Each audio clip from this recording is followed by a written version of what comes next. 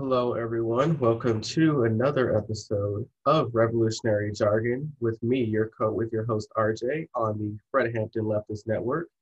Today we have a special guest to join us, Jabari Morris. He is the co-editor in chief of At Real Progressive US on Twitter, and as well as RP in Action. How are you, Jabari? I'm fine. Nice to hear from you, RJ. Nice having you on. So I guess the first two topics we're really going to talk about today is really universal basic services as well as public banking. And I believe the conversations on the left really in general about how to help working class people, especially in the monetary situation that's going on right now, especially with the US dollar, with the debt, and the Federal Reserve pumping out trillions of dollars to big corporations. I believe it's important to really have conversations with how working class people not only could store their money, but how they use their money, and as well as using different types of services to help people instead of necessarily relying on really the government all the time. So, in general, Jabari, give us a little bit insight on both those two topics we'll be discussing. Well, for me, I believe that understanding how the system of things operates is the most important thing. That's why over the last 5 or 6 years, I've spent a lot of time studying modern monetary theory, which pretty much describes how the economic system works. So that when people are so fearful of the word the national debt, they don't understand that what we call the quote unquote national debt is just a sum total of all the treasuries outstanding, which basically amounts to our functioning money supply in the nation. That's all it is. But it's used as a fear tactic so that when progressives and other leftists fight for things, they can always say the magical words. Well, how are you going to pay for it? How many times have you heard liberals say that? Oh, all the time. But nobody ever asks how you going to pay for bombing Afghanistan, do you? They never ask. They ask you how you going to pay for the subsidies you give to Israel, right? No, sir. They never ask you how you're going to pay for the billions and the millions and billions and trillions that we pump into corporations when they get ready to fall because they're quote unquote too big to fail. That's correct. So all it basically does is it shows you that in this particular nation and some others, it describes the system. So in the United States, because we have a sovereign fiat currency that's non-convertible, and you can, which means non-convertible means you can't exchange it for another currency. That means that there is no way we cannot pay our quote-unquote debts because they're not really debts. They actually become more like savings accounts. So like, imagine at the Federal Reserve, you have two kind of accounts. You have one called the demand account, which would be like your checking account. And then the savings account will amount to basically the treasuries, whatever treasuries you have, right? So if I say you are $100 in debt in that side, right? All you have to do is switch money from your demand account to that one, then you switch it around. And so the U.S. is $100 in debt in the treasury securities, right? And then they say, well, I don't want that. So they just switch the money from treasury security to demand account. Did any money change hands?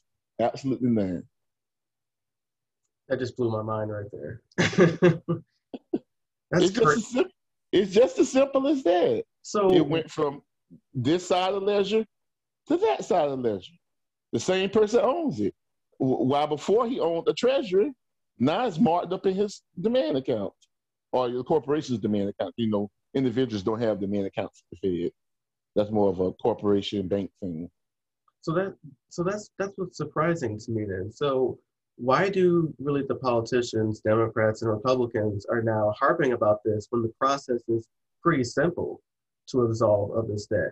And two, do you think it's mostly because of the fear mongering by corporations believing that, if the government is a surplus, then we'll lose money? Like some people say, well, when government is in a debt, then you have a surplus in really the private corporations. And if it's the opposite, it happens too. So what are your two thoughts on that? Well, understanding that modern monetary theory is just a description of reality. The reality says this here. if the federal government is in quote unquote debt, that means that's a surplus for everybody else out here. When the federal government runs a surplus, that means they're taking money out of the economy, which generally leads to recessions. I know you might not be old enough, but you probably did some little studies on this before. But you remember when Bill Clinton ran a so-called surplus for a few months back in I think late 1990s? Mm-hmm. You know, you ended up with a recession. Mm. Because what you're doing is you're taking money out of the economy. And when you do that, what happens is private debt has to fill in the place. See, that's what they don't tell anybody. The debt that we need to worry about is not the quote unquote federal government debt. You need to worry about the debt that you and me and cities and states hold. That's the debt that matters, because we're non-sovereign. That means we don't have control of a currency, at least not when it is accepted for paying taxes in the United States, which is what makes our currency so valuable. You can only pay U.S. taxes in U.S. dollars. Try saying to the IRS, hey, I got some Bitcoin over here. The IRS gonna laugh at you. Hey, I got 20 cars, right? No, you can't do anything with that other than take the cars and sell them for cash and then pay off your debt. Because at the beginning of the day, that's what a U.S. dollar is. It is a measure of debt. It's AKA a debt instrument. All currency is like that. Right. That makes perfect sense. I think what you said too is pretty surprising, because a lot of historians, when they cover really even the Great Depression of like the 1930s, they said, well, Franklin Roosevelt and really Congress during that time, by them increasing taxes on the rich and increasing taxes overall, that's kind of what you're describing with the modern monetary theory, that if you have a government surplus, that private industry would go down. And if it's the opposite, people said that actually spending all that money on the public sector side, it kind of really increased the recession overall. And so, what do you think? I know you're disagreeing. That's why I'm laying it out for you. In fact, I can explain it to you. I'm thinking, okay, so they started the spending, right?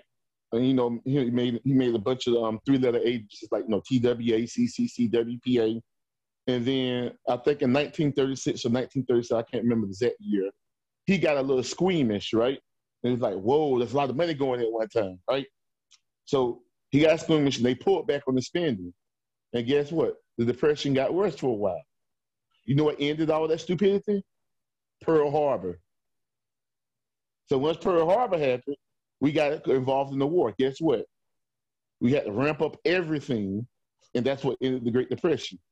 Because you had, at this point, we were spending money on levels that you couldn't even dream of in order to do the war effort.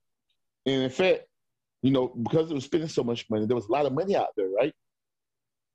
So a lot of people thinking that, you heard about like the victory bonds and everything. Mm-hmm, yep. All the victory bonds did was not to, they sold it as, invest in your nation, right? Buy a victory bond. That's not what it was for. You know what the victory bond was? What was it for? To get rid of inflation. So the economy wouldn't get too high in inflation. So basically, the bonds took when they bought the victory bonds, which weren't redeemable until after the war, that was money that was spent and it got put up in the bonds. So it wasn't out in the normal money supply. So it basically just locked them up for a while. So once the war was over and the spending decreased, people sold their bonds, and then next thing you know, you had the 1950s, which was an era of great economic prosperity. I wonder why. Oh, and then we're still spending money at the same time. We're spending a lot of money on the Marshall Plan and other things, right? Right. Like the GI Bills, or of course they didn't give it to us, but they gave it yeah. to white soldiers. And see, that was one of the problems. A lot of things. There's a lot of good programs that the government's had over the history of the federal government. Unfortunately, they wasn't been available to not all of us. Yeah, you're speaking facts about that. I mean, when we're talking about theory, terms of how it could play out. Yes, it's good in theory, but not really in practice for those who are poor and those who are people of color. And what really surprised me too about this phenomenon you mentioned about victory bonds, the first time, really one of the first known times in which regular American people knew about these type of bonds was really during World War One as well, when people would buy war bonds during that time to help supply the war effort during World War One. And shortly after that, private industries, private corporations at the time, the stock market was kind of closed. You had to kind of have like an invitation only. You had to be rich to get into the stock market. And private industry was so scared because of the mass amounts of American people buying these type of war bonds. They're thinking, well, if they could buy government bonds, then they could buy money in the stock market as well. So I think that's kind of what scared them too. And I guess the reason why I bring this up is because you see this phenomenon too that happened earlier this summer with Wall Street bets. And since we are talking about really modern monetary theory as well as the economy as well, what's your opinion on Wall Street bets? Because in ways they did play the system, in ways they kind of beat the system at their own game, yet the system still killed them and cheated them in a way. So what's your opinion on the Oh, entire what are scenario? you talking about? What you mean the whole Robin Hood thing? Where Exactly. when they tried to short sell when those hedge funds tried to short sell what was those corporations? GMC, And, GameStop, yeah, Nokia. GameStop. That was a big one. Yes, they tried to short sell them, but everybody bought them and held on to 'em. See, a lot of people understand what the stock market is. The stock market is nothing but a legalized casino. That's all. Yeah, but I thought like when you go on CNBC, they say, well, see, our markets are have integrity. It's principled. It's not a casino. That's what they say. So what do you say about that? If you I'll tell you this, anytime you spend watching CNBC, it's time wasted on rotting your brain. At least from a leftist point of view. Of course, if you're tired of neoliberalism and that's your thing, hey, go right ahead. But if you're a leftist, you need to avoid that kind of stuff with the plague. I'm sorry, like the plague. Yeah, but the reason why I brought that up is because it was so funny to watch those guys on CNBC go crazy because really in ways they got the people who are doing the bets. It was on Reddit, so there's like this Reddit page called Wall Street Bets for those who may not know, and they were really betting those companies wouldn't fail. So they would put like tons of money buying different types of stock, and they would figure out how much shortage in a stock that these hedge funds would do, and they would just flood money in it. Like it was GameStop, it was Nokia, all these Mm-hmm. different types. I think it was AMC as well, that movie Yeah, theater, because AMC, that was a big one, yeah, yes. because movie theaters during the time, because of COVID, they were closed, so they were just bleeding money.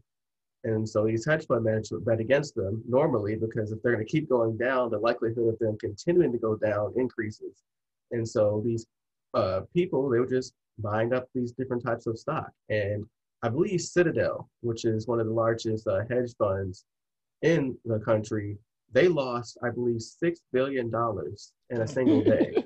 So it was incredibly beautiful. But the crazy Yes, it part is was. Citadel is the company that fulfills all the payments and stuff to Robinhood, the app that was used by people to buy the stocks in the first place. So what's your opinion on all that? Hey, it was nothing more than the people who gamed the system getting caught with their hands in the cookie jar. Pretty much that's all it was. But this cookie jar was a massive one. Yeah. But we see that right now. Look at Bitcoin over the last couple of weeks. It's just been fluctuating up and down. All this stuff is speculation. It's not real. The stock market's not real. If you invest in the company, that's what you want to think about. You look at, let's say you look at someone, let's say AT&T, and let's say they say, you know what, we're gonna provide 5G all over the Pacific Ocean. Let's say something like that, just something crazy like that. So we need to take in money in order to do this, right? So they sell new stock, right? You buy out some of that new stock in the IPO, right? You invest in the company, right? Now, what happens after you have it and you say you don't want it anymore? You want somebody else to have. What is that now? Is that still investing? Nope. Is any new money going into that company now? Nope. So what is it now? Speculation. Exactly. Which a lot of people have gotten rich from that, and a lot of people have jumped off the bridge, jump off bridges for that too. Yeah, I mean, I think this you're right about the stock market being more like a casino. And I think even no matter how much types of reform you do for protections for working class people, when the economy crashes, it still affects everyone, regardless if working class people don't have any money in the game. And even if you do try to do the right thing, we've seen during 2008 with the financial crisis, with the housing bubble bursting, regular working people basically doing the best they can, trying to pay for their house. During the recession, banks would say, hey, you don't have to pay us for 4 months. Don't even worry about it. Just wait 4 months, come back to us and you'll pay it. And then you're thinking, okay, but then by the time the fourth and fifth month comes, they want, for instance, if you owe like $1,200 a month for rent, instead of that being just the $1,200, it's 1,200 times the 4 months you couldn't be able to pay, and no person can pay what, like $4,400 Well, at forty eight one hundred point. dollars. $4,800. Look, Or technically, it'll be like five. It'll be whole $6,000 because you'll be in the fifth month at that point. So uh, they want $6,000. oh, you You know what the scary thing is? what's the scary thing? It's about to happen again. In fact, and this is one of the reasons why, if you haven't heard of our podcast called The New Untouchables at Real Progress in Action, you need to check out our YouTube channel where we actually have the people who create the con, Eric Vaughn and Patrick Lowell. They actually went around the country and finding people who was affected by the 2008 housing crisis. And there's a lady, a black lady, whose name I'll never forget, who lived in Ohio, who ended up shooting herself and killing herself because they literally stole her house out from under her because of a loan that she never signed. Are you Her kidding name me? is Addie Polk. Never forget the name. Addie Polk. What happened in her case? So you said that she got her house taken away from her from a loan she didn't sign. And I know like the law and procedural stuff that you have to do is really expensive itself. So what was her background? What was the situation like that she went through? It's hard to explain. That's why I say you have to go watch it because they actually had 5 episodes of New Untouchables that actually coincided with the 5 episodes of the docuseries The Con. So while The Con does cost $20 to watch the whole series, you can actually watch it on Vimeo, I think. The New Untouchables is free. It's in both video form and in podcast form. So you need to hear these stories. And we're actually about to come out with another series of it. But this time, instead of approaching it with the New Untouchables, we approached it from the whistleblowers like Bill Black, who was a big time person back in the day who used to look into these banks. He's also a professor in a big time proponent of modern monetary theory himself, and a bunch of other people who were willing to blow the whistle, including one guy who blew the whistle on his own company that he used to run. I think his name is Richard Bourne. I think he ran the Citigroup at the time, and he blew the whistle. So now he's a professor. Of course, you'll never be hired in private industry again for that. But Yeah, that's kind of he's a how it professor. works. Yes. So you have to watch that because the story. I can't tell you the story because we won't be able to talk about anything else but that. No, I'm. Hey, I can do that for a while if you want. I mean, you can give Well, a brief intro, a tease for everyone so they can well, check it out. well. I pretty much well, that was the tease. You Okay. hear about the story of how Wall Street gamed the system to make a bunch of money that caused pain, injury, and death to thousands of Americans, literally stealing their biggest asset right from under them. Exactly. And I was saying, the first season of the New Untouchables talks about that from the eyes of the whistleblowers. The miniseries that I was telling you about actually documents how it went through a little bit more sort of from the eye of the person getting hurt, and from the eye of the whistleblower. However, the second season of New Untouchables that's coming up probably in another month or so. They actually just did the recording. They spent 5 hours on one day doing all this, right? It's actually going to touch on this whole thing only from the point of the people who got hurt. And some of these people got hurt weren't poor people. These are a lady lost a $1.5 million house, paid the mortgage all the time, every time, by clockwork. But there was a loan out that they didn't know about. And for that loan, they got foreclosed because it happened in California. They don't have to go to court. And they just literally snatched the house. Sheriff came there, kicked out the house. That was it. Wow. Olympic gold medal, Olympian lost their house same way. So these stories, you have to really get rid of listen to Real Progressive Action, the Do Untouchables. We have our whole playlist of all 5 episodes. It's something to see because that really shows you the corruption of the system that we're dealing with. Well, I 100% agree. I mean, there's so many stories about people really paying their mortgages on time, investing tons of money into their home.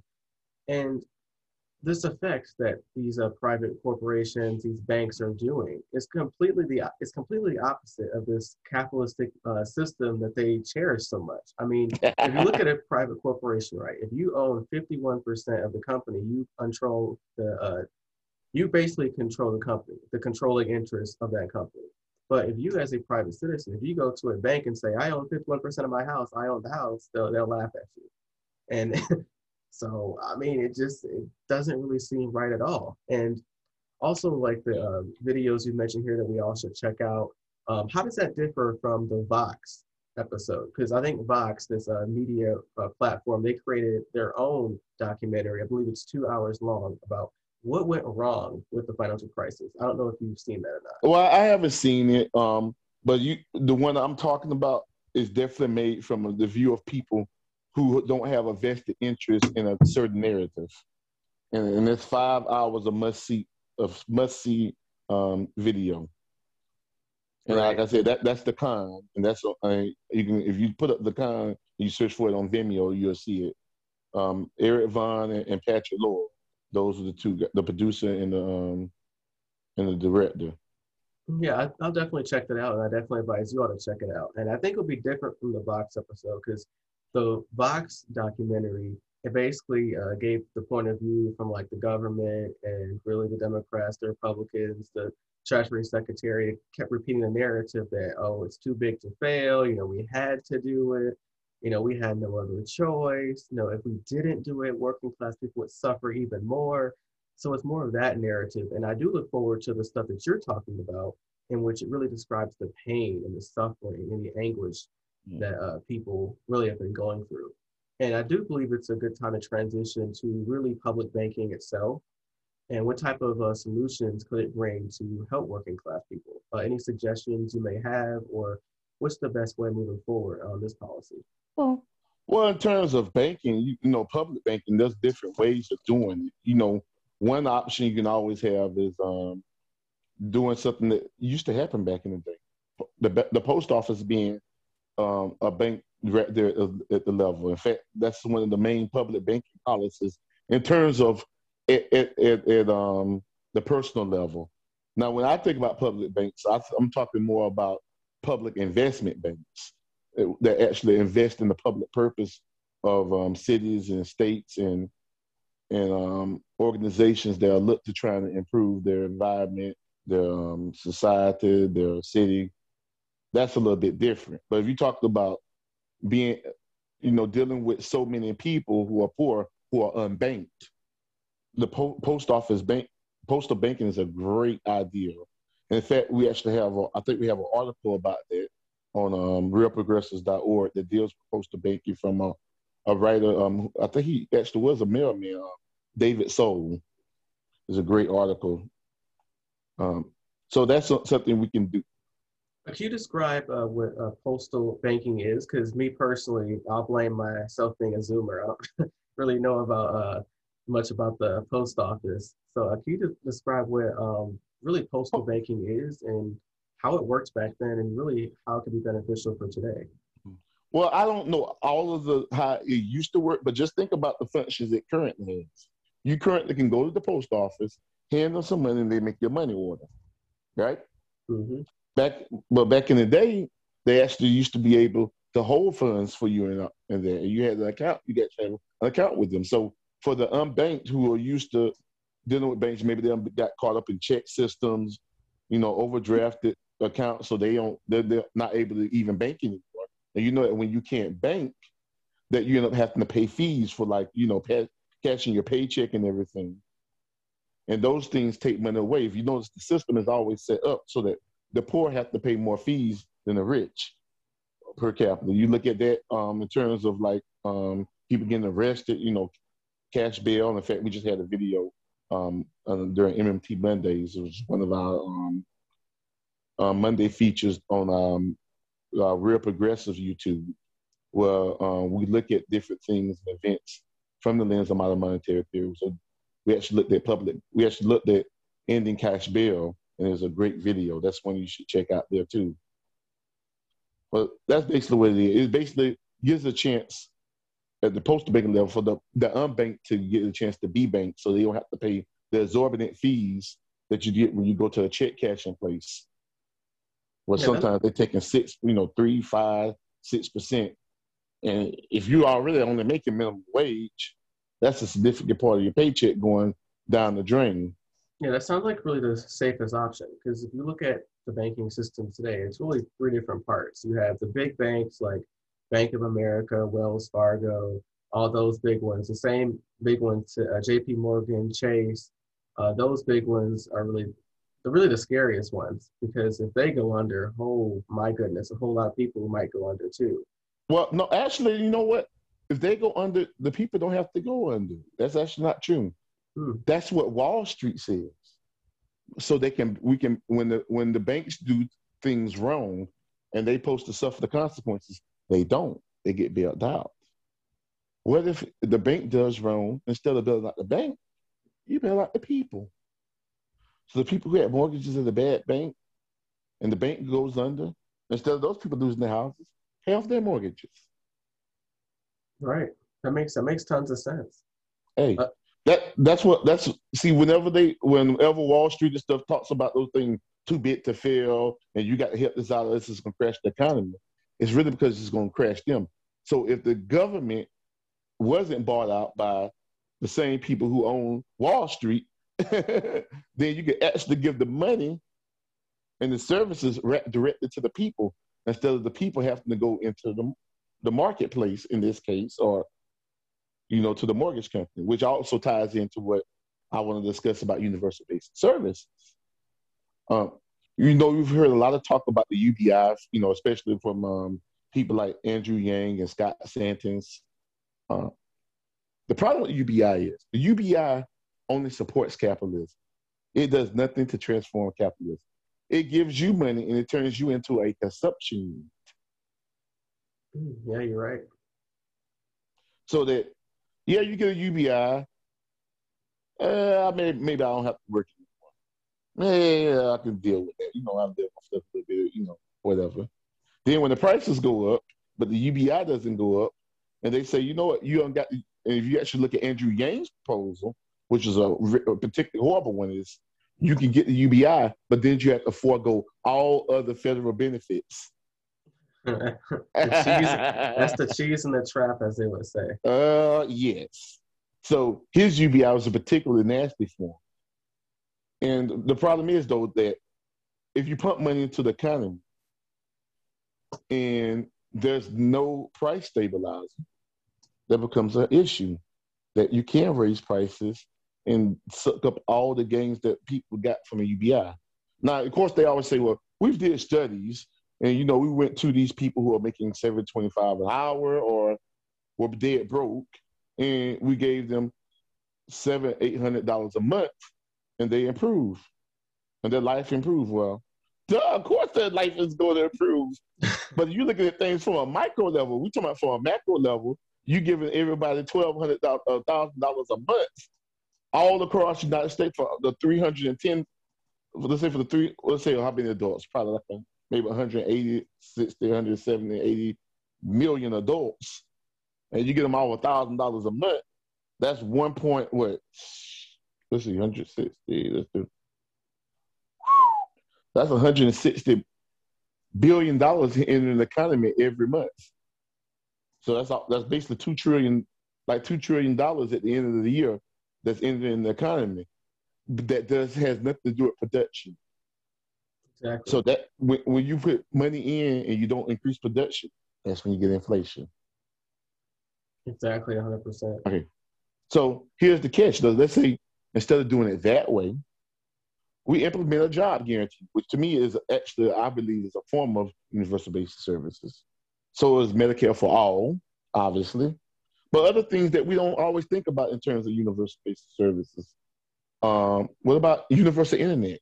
Because right now, if you're unemployed and you don't have internet, how do you apply for a job? Nobody applies for jobs from paper anymore. Yeah, you're right, especially during COVID as well. Like, Okay, and how are kids getting their schooling? Internet only. But if you don't have universal internet, people fall by the wayside. You saw that. A lot of poor kids fell by the wayside during the middle part of the pandemic because they didn't have access to reliable internet. What about universal housing? We have so many empty units here in America. We have way more empty units for people to live in America than we have homeless people. We can get all those people off the street easily.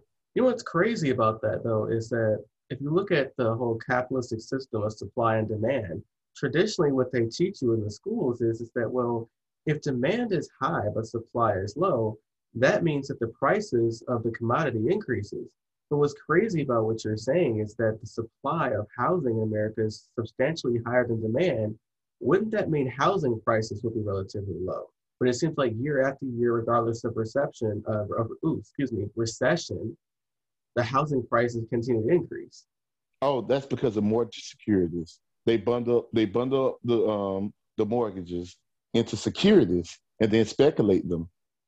That helps to increase the prices. On top of that, in order to they explained it so well, I think during the New Untouchables, about how they would take in the appraisers and have the appraiser purposely appraise the house higher than what it was so they can get a loan that they wouldn't have got if the house was at a different price. So it made it seem like they had equity in the house that they didn't have. So this is what they call big time stuff like this here. It's called control fraud. Because basically the people that's in control of the system are the ones frauding the system. Yeah. And elite control fraud because these are the people at the top of the top. And then, of course they dispense it down to the lower people so that they can sort of wash their hands of it. But when you look back who gets rich and who got poor, we see what happened.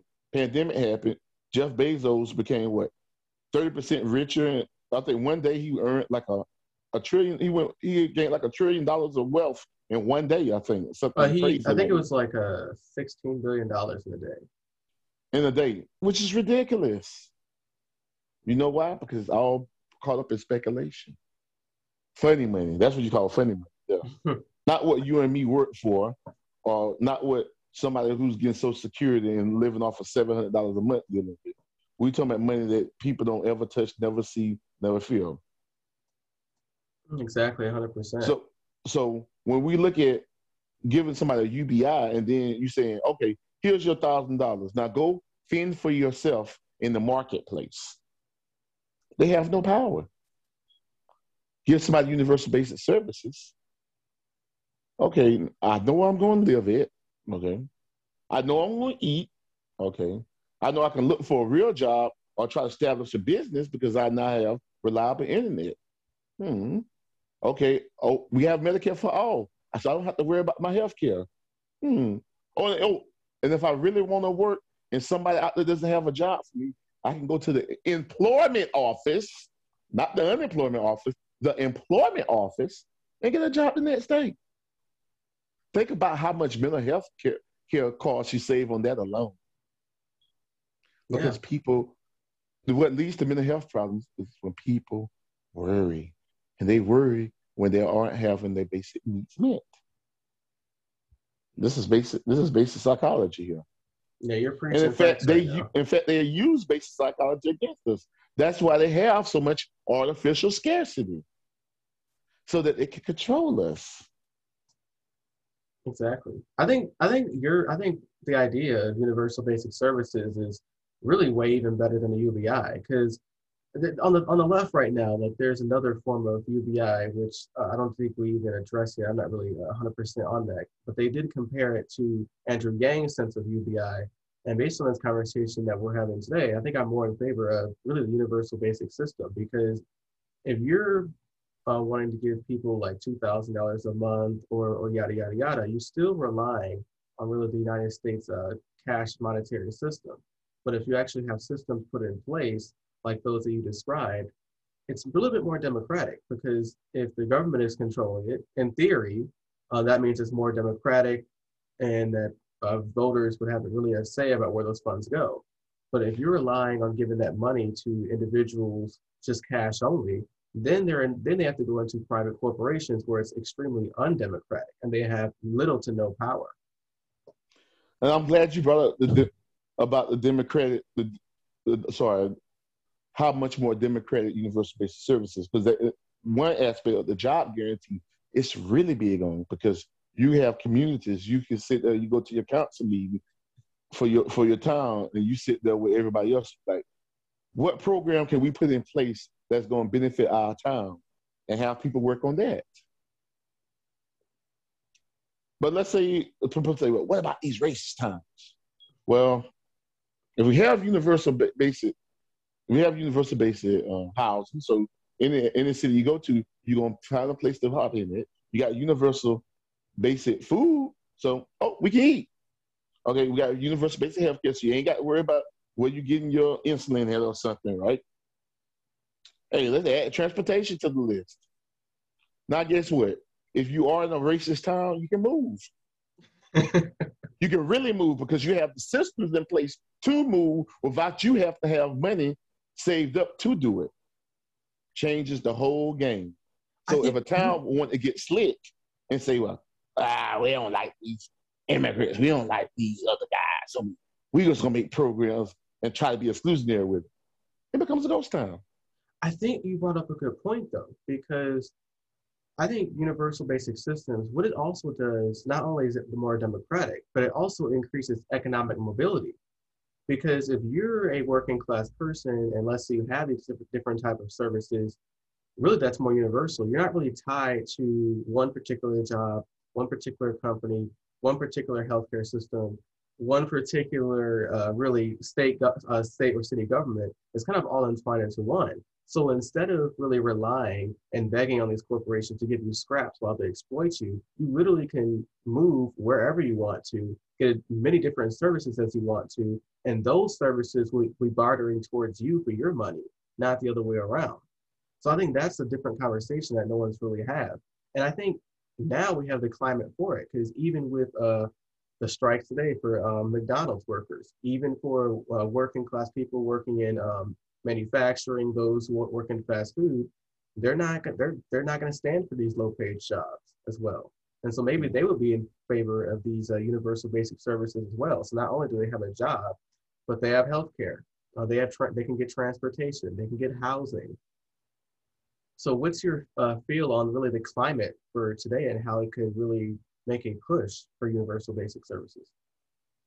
Well, the way to make a push for that is for us to learn about these things, and in order to learn about it, somebody has to teach it. Of course, there are resources on the internet, but I think we really have to be evangelists for what we know is the truth. And we know the truth is, if you rely on corporations, they are going to get you every single time. So we have to move away from that corporate model, which is what capitalism basically is. You look at it. What's the first 7 letters of capitalism? Is it like an acronym? Is that what you're saying? I'm trying to think of like an acronym. No, capital. Okay. That's the first 7 letters of capitalism. So I mean, it's basically based around people who have money and stuff who can control everybody else because they control the money and the stuff. True. So it's truly a system of control that benefits those who have capital and is against all of those who don't have capital. Yeah, it's extremely authoritarian and exclusive as well. Absolutely. So I guess I want to go back to universal banking. I think we can kind of go back and forth. Um, Now, I think we just discussed really the type of services people can use with their type of funds, or it could be funded through their tax dollars. But Whoa, what do you, don't say that, man. I don't want to hear that word, tax dollars. You see that's that neoliberal paradigm. At the federal level, your taxes do not fund spending. It don't happen because you got to look at the order of operations. Where do dollars come from?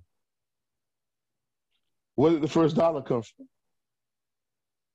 It didn't come from a bank because where did the bank get it from? true. It comes from the federal government. Well, this is how it works. Okay. In fact, I think Warren Mosley has talked about this before. He gave the story that is a true story. Okay. Great Britain went to Africa, right? And they went into these African nations, right? And so they took them over. So they tried to introduce the pound into these nations, these African nations. Nobody in the village wanted it because it had no use to them. So the British got slick and they said, I know we impose a hut tax. So in order for you to keep your hut and we don't take our bulldozer or something and knock it down, you have to go work somewhere and make enough money so you can pay the hut tax. I could tell the same story from like coupons, like a family could use at home. Like you can tell your kids, hey, I got these coupons, right? They don't want the coupons, but you tell them, okay, all right, you have to do chores to earn these. You have to do chores to get. You have to pay me 10 coupons a week, otherwise you lose your TV and your gaming privileges. Now they want to figure out where they can get these coupons for. It's like this Jedi mind trick. And then you tell them, okay, you can get some coupons by washing the dishes, cutting the grass, mopping the floor. So basically, when the government taxes, that's the beginning of unemployment. Thanks for correcting me on that, because I didn't know A lot that of people about that don't at know all. it. A lot of people don't know. That's why it's important to learn more about MMT. I remember the Warren Mosley's free book. It was called Seven Deadly Innocent Frauds. Changed my life because it showed me all of the things that I didn't understand when I took an economic class. I looked at it, I was like, that doesn't make any sense. And then it made like, now I understand. It wasn't supposed to make sense. It was meant to be a lie the whole time and confuse you so you don't find the truth. Oh yeah, I remember taking economics in high school, and the professors, they always say it never makes sense at first, and then you're just trying so hard as a student to try to make it make sense, and the more you get older, you realize it never made sense in the first place. It never does. But once you learn what the truth is that, hey, the federal government spends first before it collects a tax.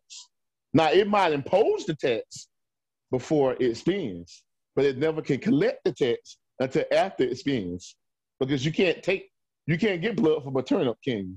Use the old black expression there. You have to give somebody the blood first, then you can take it back. You can't get it from where it isn't there. So the government taxes, which causes unemployment, because people are now looking to try to find ways to get that currency. Okay, they get the currency, right? They have to pay back a certain amount of that currency to that government to satisfy the said debt. And the cycle goes on and on like that. Now, of course, at the banking level, banks do create money. Don't ever believe in that fractional reserve banking garbage. It doesn't make sense because it ain't meant to make sense either. Because banks actually create new deposits. But it does something a little different. I don't know if you ever heard of double ledger accounting, right? Have you ever heard of that? Oh, nope, I never heard of it. Okay, really simple. And it makes sense because it's really simple arithmetic. On one side, you have assets. The other side, you have liabilities. At the end of the day, everything needs to equal zero. So if I take a loan from a bank for $5, now this is interesting. I've created both an asset and a liability for myself. Now I'm about to get $5, right? But now I owe the bank $5. Now the bank has a liability of, oh, we gave out $5, right? Now we're $5 short. But they always have an asset knowing that they're gonna get $5 back from you, plus interest. This sounds like it sounds like, so when you break it down like that, it sounds like a scam. But then when the banks say, oh, the people try to make it seem like it makes sense. Yeah, they try to make it.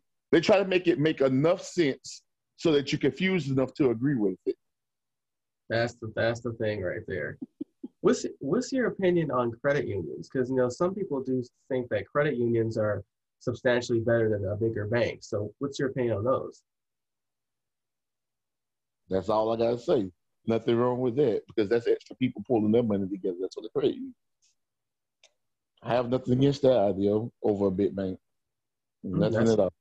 That's pretty good. I keep my money in a credit union. I think it's kind of one of the safest ways to bank as well. No arguments there, my brother. No arguments there.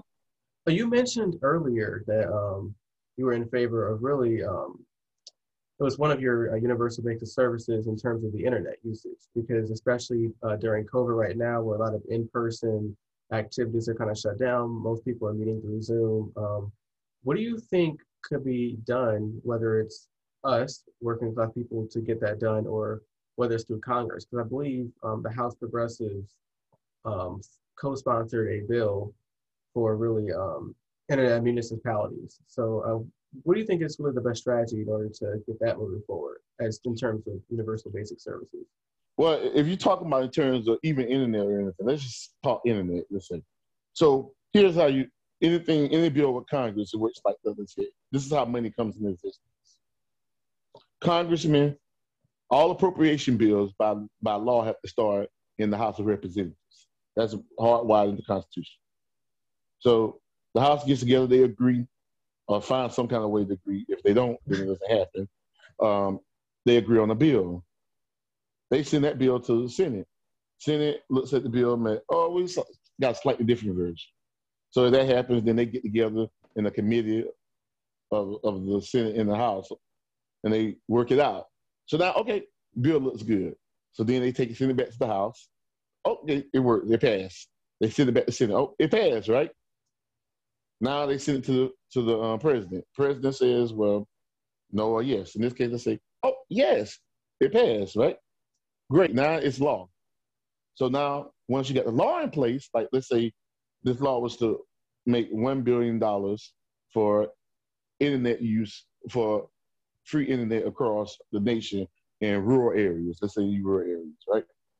Which I think would be really great, specifically, because they actually have a much rougher when it comes to internet coverage. So let's say that bill passes, and I'm pretty sure they've passed a bill like that before. Of course, they didn't pass more because they need more funding. So once it passes, now you spend enough. You should, let's say, it's the secretary of it. I don't know which would be secretary, or common secretary, or whatever, right? Like, okay, cool. So now we send it to the treasury, right? Okay, so now we need. Okay, so treasury, like, okay. That means we're gonna need to send $1 billion. We're gonna find some contractors, right, to do the job, right? Mm-hmm. Okay, so you got. So now you got the contractors in place. Contractors need pay. Okay, so the treasurer says, "Hey, Federal Reserve, you know that account for ABC contracting? Mm-hmm. Put $1 billion in there." The Fed says, "Okay." And it happens. Just like that. So what you're saying is that it's all that easy. They just don't want to do it. Exactly. The problem is, I actually made a tweet earlier. Let me a little bit earlier today. I don't know if you actually saw it, but let me see if I can find it again. And it pretty much explains everything, my whole philosophy based on this here. I'm gonna read it to you. And when I read it to you, you're going to be like, uh-oh. What MMT does is make federal government decisions about morals instead of economics. Once you understand that, I expect that you should feel embarrassed about how we treat the fellow citizens of this nation and the world. Hashtag caring economy. Yeah, that makes a lot of sense.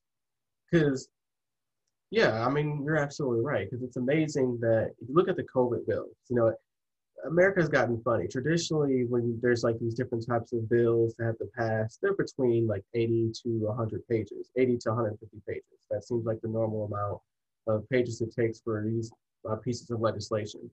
When you look at the COVID relief bills, the largest one I've seen was like nearly 2,000 pages long. Like it was so big, it was stacked this high on a podium. I'm probably not even like going big enough. It's actually even bigger off the screen. Wow.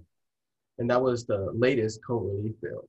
And the problem is that it had all these types of inclusions and money assets for like different corporations, different industries, different types of foreign aid as well. AKA pork, as they call it. Pork. Yeah, pork. Now, but here's the funny thing about it. Everybody used to be like, oh, pork is so bad, right? But once you understand that all pork means is that somebody else got to get some more money, then you be like, then you analyze whether they need the money or not whether it actually solves the debt. So if it went to a corporation that they ended up, there was any protections on it, so they end up using that money for stock buybacks, bad. But if the money went to private citizens to put money in their pocket, good. It went to private small businesses to help them survive the pandemic, good. I 100% agree with you on that. And I think the problem too about Congress is that basically even with, you know, Joe Manchin as another good example, whenever it's like policies and bills that help working class people, they like to use the term trimming the fat. You know, so the pork is an acceptable term in terms of for their way, but trimming the fat apparently is really a good term for them to really take away unnecessary money and goods and services for actually working class people, which I think is pretty disgraceful. And so, what do you think about really these large amounts of bills that no congressperson reads that sets really all the money to these different types of private industries and completely leaves out working class people? And before you give your answer, I believe your tweet you just read perfectly eclipses what the federal government is and how modern monetary theory can be more people-centered instead of more money-driven. Yeah. Basically, it comes down to this here, you know. They always look out for a way to enrich themselves, but not enrich the rest of the people. There's like an economist kind of guy. His name's Roger Malcolm Mitchell. He actually runs a website called MythFighter.com, and he talks about gap psychology. Well, basically, you know, if you were to stratify society based on income and wealth, the people at the top are trying to make sure anybody below them is not reaching up to them. The people in the middle are trying to catch up to the people at the top, but they don't want the people at the bottom to get close to them. So you end up allowing so much unethical and immoral stuff, all because they want to maintain their position. I agree. So that's the reason why I said what MMT does is make federal government decisions about morals, not economics. So do you think it's morally right to see a homeless person suffer while 2 miles away a guy's living in a mansion worth $10, $15 million? Nope. Which actually happens where I live at, because I live literally only maybe 15 minutes away from Palm Beach, and then maybe 20 minutes away from Jupiter Inlet Colony, which are two of the richest places in the world. Yeah. Well, I live in the majority of the black city where, you know, the income is low, and it ain't that far away. Yeah, but that's what we're dealing with. We're dealing with immoral society because people only care about themselves. In order for this to change, we have to fight for better. But people also have to want better. And a lot of people don't. They only care for themselves. Yeah. Now that part I speak from my Judeo-Christian point of view, being that I am a Christian progressive or Christian socialist, I'll probably say at this point now. Yeah, I agree with you 100%. I think to add on to what's wrong with our country too is insider trading. You know, Nancy Pelosi got caught doing it, but apparently the media won't cover it. We all know too, what's his name? He's a former Georgia senator.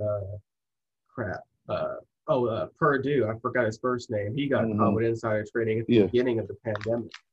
Hey, just imagine this little piece of paper with money, right? Hey, I'm Mr. Lobbyist man over here, right? Hey, I'm Mr. Politician. Thank you. Now, I'm going to write the bill. All you do is say yes, which is what really happens. So you're saying most politicians don't even read the bills because they're written by lobbyists. So it's bribery. Think tanks. Yes, it's semi-legalized bribery. So for our radio audience, what we're just describing is that Jabari was showing me that.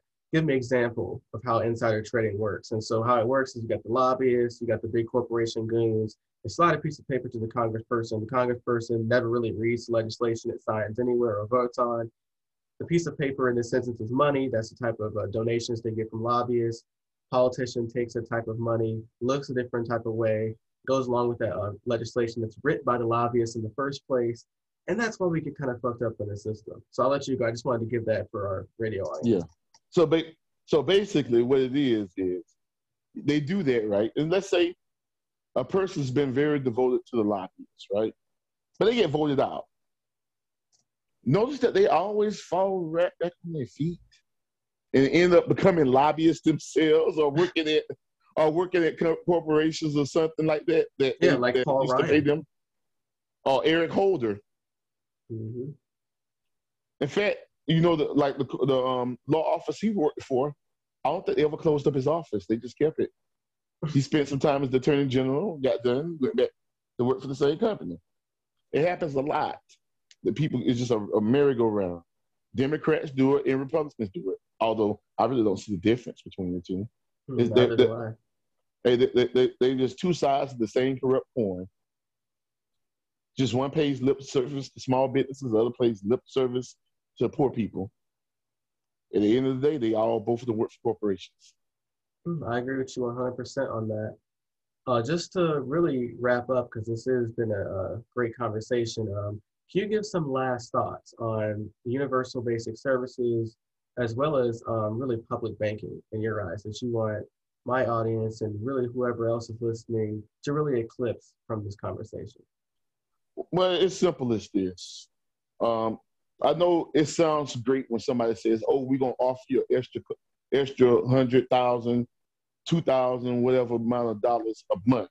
That's going to really help you out. But when you look at it, all it does is perpetuate the same system we're trying to get away from. You get the money, but you have to go out there in the market and find your services. Universal basic services cuts out the middleman. Therefore, you cut out a lot of the profit margins that big corporations have. And so that means that you can more efficiently provide for the people without making shareholders super duper rich. Public banking, the two aspects, one being the investment banking part and one being the personal banking. By doing it at post offices or other small banks, that allows the unbanked to not have to pay for services at check cashing places and other places that they already poor, and then they have to lose a certain percentage of that money as well. And public investment banks allows cities and other municipalities, as well as certain businesses, able to do things for the public purpose from banks that that will fund things that a regular bank wouldn't because they don't see the profit margin. I always remember, like I told you earlier, what are the first 7 levels in capitalism? That tells you who runs everything. CAPITAL, capital. Capital is not human. And what is going on in this world is not human. humane at all because of capitalism. I agree with you 100%. I can definitely see the faith in you. So I do want to appreciate and thank you for coming on. Any last plugs you want to give for our audience to check out? All right. Plugs are definitely have to plug our website that I'm co-editor-in-chief of, www.realprogressives.org. You can follow us on Twitter at Real Progress US and at RP_IN_action.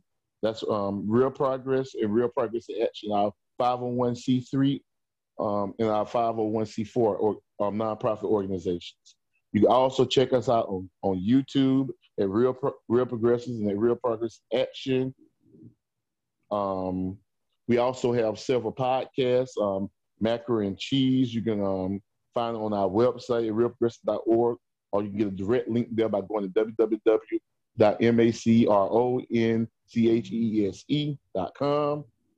We also have a new Untouchables on the website too, which everybody wants to check. You should check out if you want to learn more about how fraud is destroying our nation. And that's about it. You can find me at on Twitter at Jared Morris and pretty much every other social media, whether it's Twitter, Instagram, Facebook, Stereo, all of that. Thank you for that. I believe this is a great conversation to educate our audience really about universal basic services as well as public banking in general. You've taught me a lot today, a lot about different things. I'll make sure I never use the word two-word phrase tax dollars ever again. So taxpayer dollars. Never use taxpayer dollars at the federal level. At the state level, they exist. At the federal level, they don't. That taxpayer dollars at the federal level is a classist, racist way of controlling the population. I can't disagree with you there, my friend. I want to appreciate you for coming on my show. Those who are watching, this is the Revolutionary Jargon Show on the Fred Hampton Leftist Network. I do want to appreciate my friend here, Jabari Morris from the U.S. Progressives, for joining us today. Real Progressives. Pardon? Real Progressives. Real Progressives, my fault. Thank you for that. For joining us from the Real Progressive, this is Jabari Morris. You are watching Revolutionary Jargon from the Fred Hampton Leftist Network, and we are signing out.